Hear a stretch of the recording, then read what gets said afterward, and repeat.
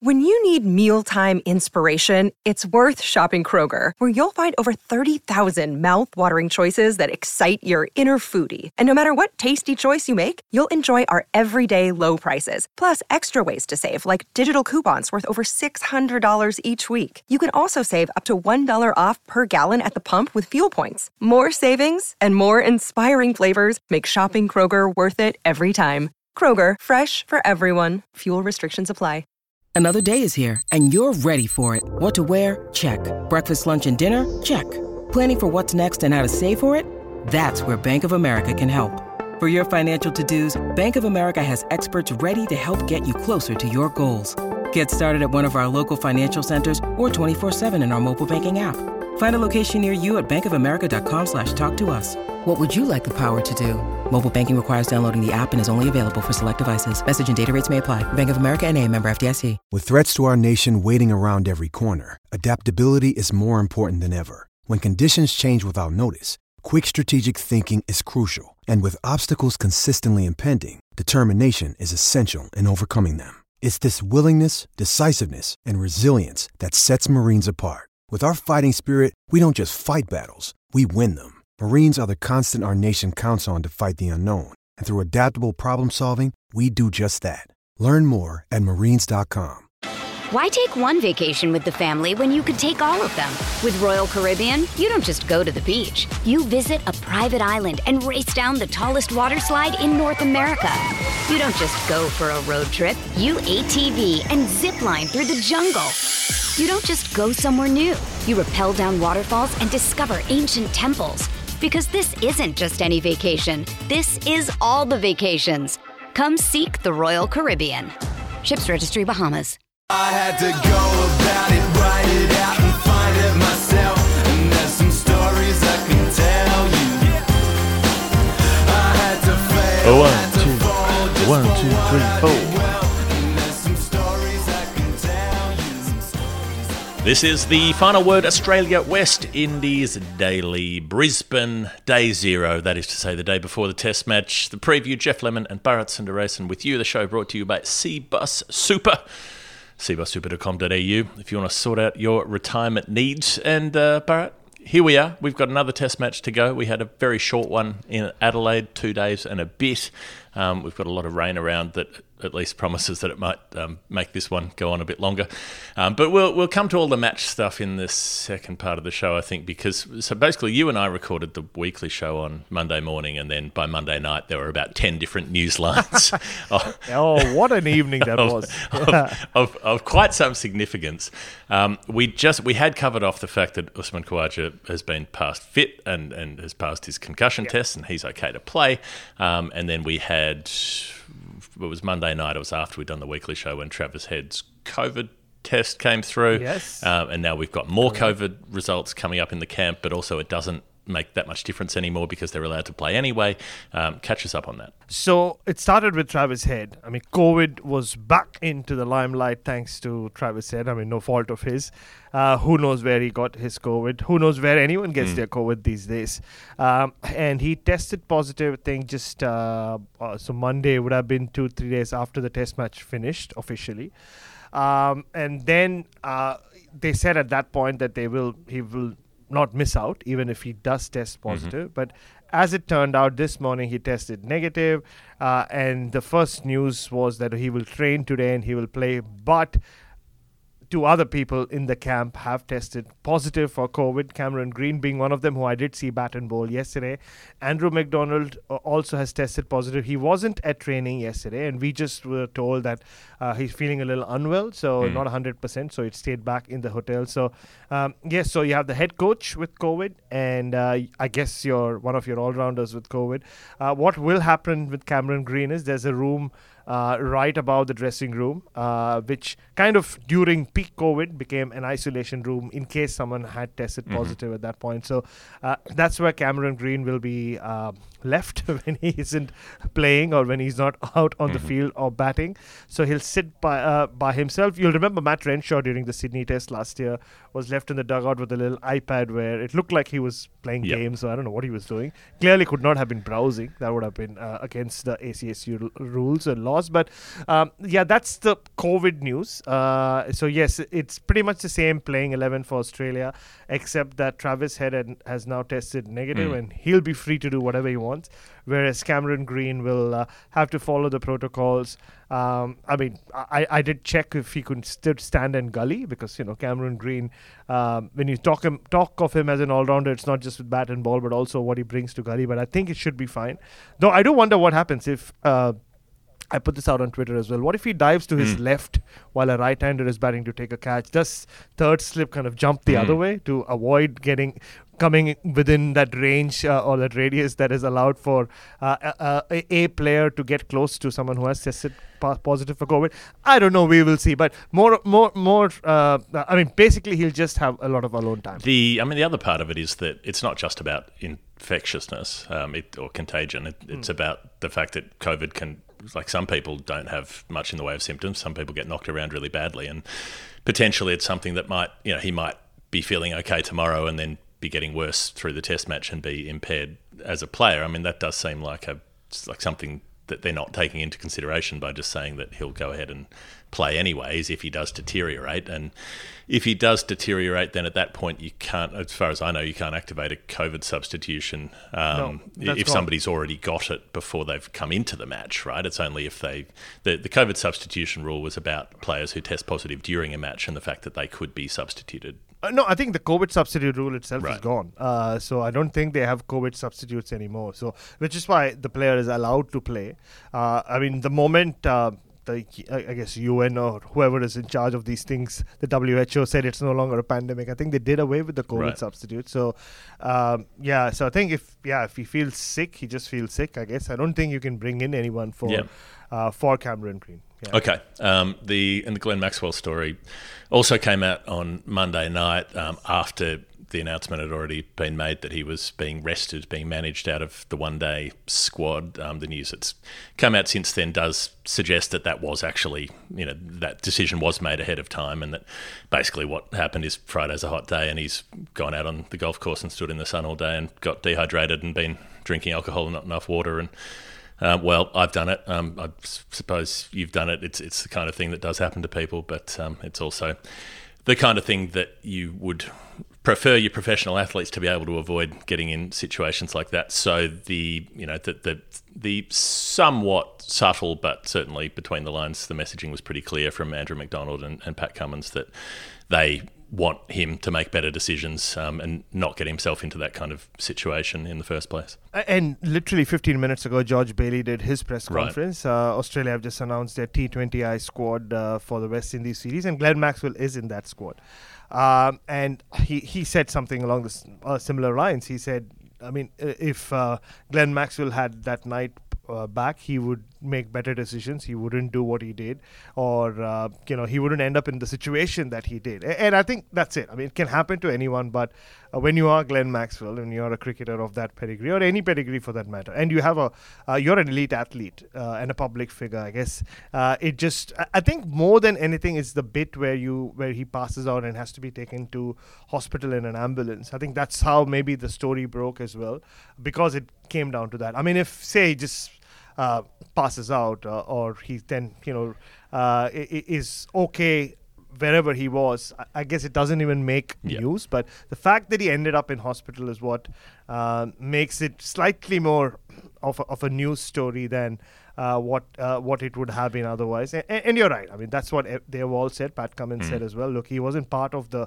squad. He was there on an independent capacity. He was there for a golf event, and he maybe just heard that there's a concert there and goes and meets everyone and leads to this. So I think what Maxwell's manager has also said, that Glenn Maxwell is embarrassed by what has happened, as you would be, I guess, but we'll find out. Look, that T20I series is a couple of weeks away, maybe just over 2 weeks away, and he'll be there. I'm sure he'll be mic'd up by the TV broadcasters, and that'll be the more challenging task, right? Whoever you are, to then come and talk about it publicly, about something kind of embarrassing, will be a challenge. But hey, he put himself in that situation, and he'll just have to face it. Yeah, I suppose if you're in a room like at that concert where half of the people attending work in cricket media, then that's not the place to be if you don't want a story to get out. And Pat Cummins was the other interesting part of. I'm sure we'll talk about this on the weekly show next week as well. But it was inevitable that he would be asked about Australia Day. He would have known that. He had a decision to make about whether he would actually give a substantial answer or whether he would pat it away. He could have done that. He could have just said, "Oh well, Cricket Australia make these decisions and it's out of our hands, and but it's not for us to worry about," and dodge the issue. But he was clear that he supports moving the date of Australia Day, and he makes an important point, which obviously gets lost when all of the usual dickheads jump up and down about it, which is that. And I think it's a point that a lot of us agree with, that having a day of national celebration is a great thing, and we should be able to do that. And we should be able to do it on a day that includes everybody. And by its very nature, January 26th does not include everybody. That's pretty basic stuff. That's not taking any particularly radical political line. It's offering consideration to your fellow Australians, and that is the way that you arrive at a point of national unity. But you were at the press conference yesterday. It seemed that he was very specific, and he'd obviously thought about what he was going to say beforehand, and said it in that way that he does, which is considered, and which is nuanced, and which I don't know. It wasn't strident. It seemed like a sensible, measured position.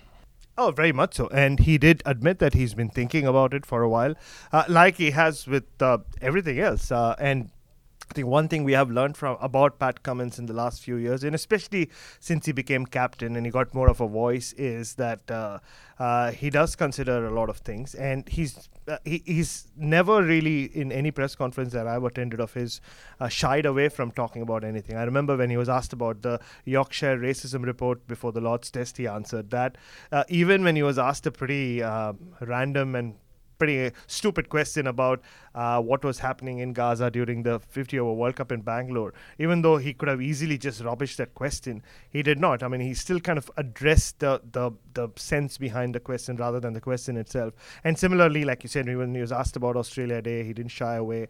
And it was a very considered response. And I guess it just makes so much sense, right? When he says, well, yeah, I mean, he mentioned it at least 2-3 times, and I asked him about it on radio as well, where he said, look, I'm very proud to be an Australian, and this is the most beautiful country in the world. We are all privileged and lucky to be here.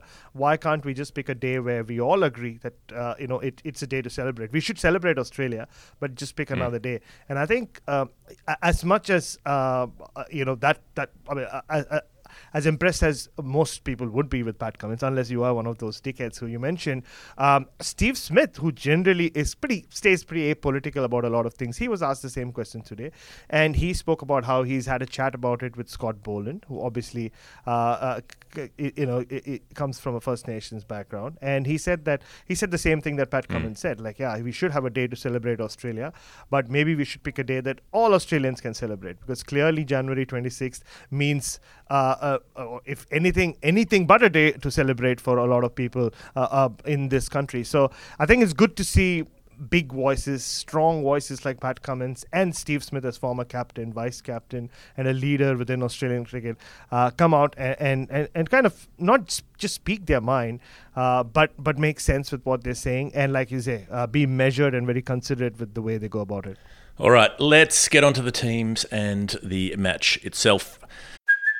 Hey, it's Kaylee Cuoco for Priceline. Ready to go to your happy place for a happy price? Well, why didn't you say so? Just download the Priceline app right now and save up to 60% on hotels. So whether it's Cousin Kevin's Kazoo Concert in Kansas City, go Kevin, or Becky's Bachelorette Bash in Bermuda, you never have to miss a trip ever again. So download the Priceline app today. Your savings are waiting. Go to your happy place for a happy price. Go to your happy price, Priceline. Why take one vacation with the family when you could take all of them? With Royal Caribbean, you don't just go to the beach. You visit a private island and race down the tallest water slide in North America. You don't just go for a road trip. You ATV and zip line through the jungle. You don't just go somewhere new. You rappel down waterfalls and discover ancient temples. Because this isn't just any vacation. This is all the vacations. Come seek the Royal Caribbean. Ships Registry, Bahamas. The second test between West Indies and Australia at the Gabba. It's there are a few interesting things floating around here, Bharat. One of them, so the Australian team will likely be unchanged unless somebody falls down the stairs between now and tomorrow. The West Indies team will come to that in a minute. Might be some changes there. You've got a pink ball test. You've got the Brisbane pitch, and people tend to think with both of those things, carnage, bowlers, game, ball swinging, doing all sorts, difficult to bat and so on. And yet it can also be the exact opposite. A lot of times in the pink ball tests that we've seen in Australia, the pink ball gets pretty flat pretty quickly. It stops doing much pretty early. You maybe have that difficult session under lights coming into the third session, particularly that sort of twilight hour or so, which will be... So the game will start earlier than it would otherwise in Brisbane because of the time zones, so there won't be actually that much of the game in actual darkness.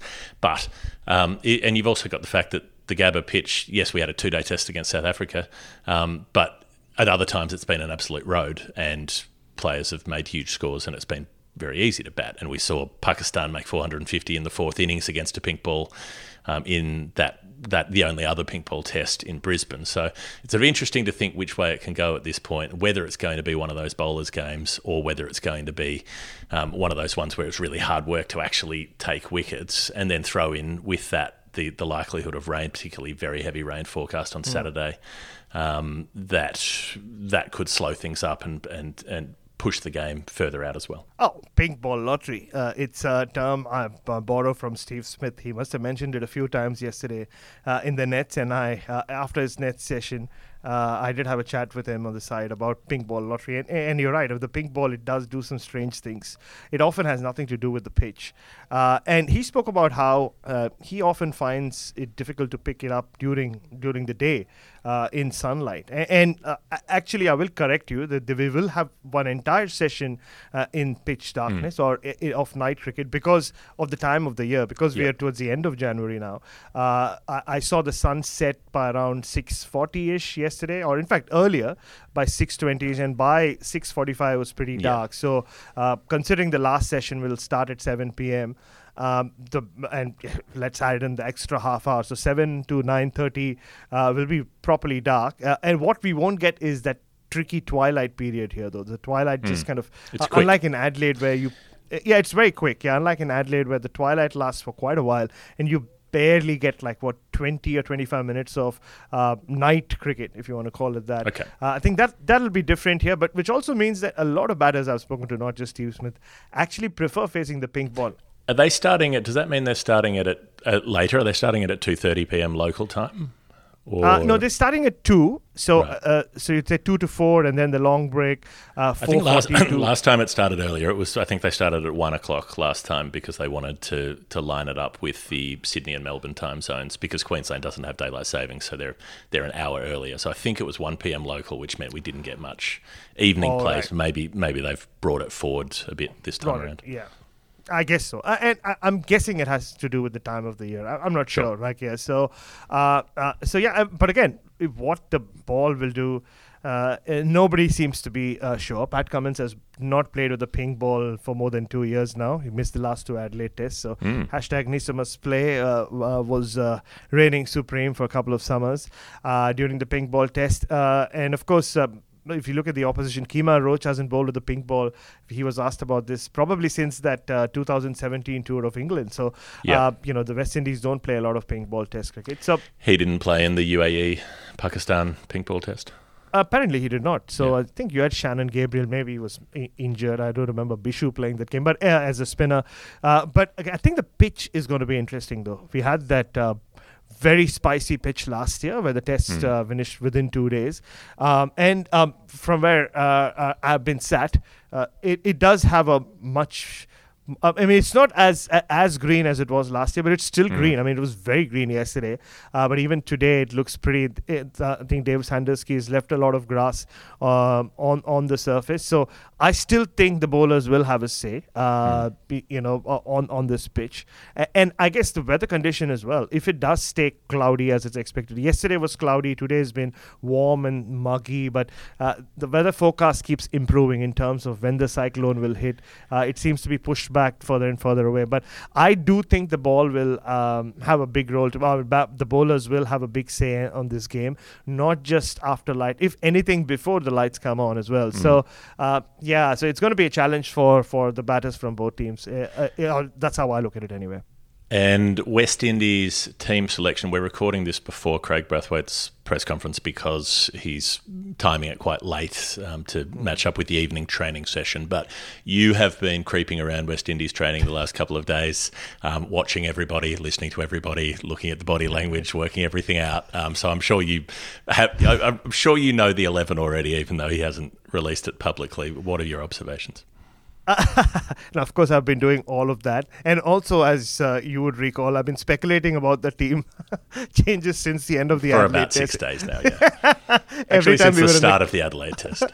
Pretty much. And every time we were in a car together, I would have this conversation with myself, even though like you were sitting right next to me, about what would happen in Brisbane. And just looking at what happened yesterday, they do have a training session to go under lights. And I don't think it's an optional one. A lot of them will be there. Most of them would be here. I think Kevin Sinclair, the off-spinning all-rounder, will play ahead of Gudakesh Moti for a couple of reasons. Moti did not bat yesterday. Sinclair batted, and even before Moti even had a bowl, I saw Sean Tate, the bowling coach, having a one-on-one session with Kevin Sinclair, and then Sinclair was very impressive. I mean, he gets the ball to dip. I saw a bit of him at the Karen Rolton Oval as well. He was impressive in the nets yesterday with the pink ball. But what he does bring is batting. And if the fast bowlers, and they have 4 now, I mean, 3 fast bowlers, and Justin Graves was pretty impressive on debut. Yeah, he was good.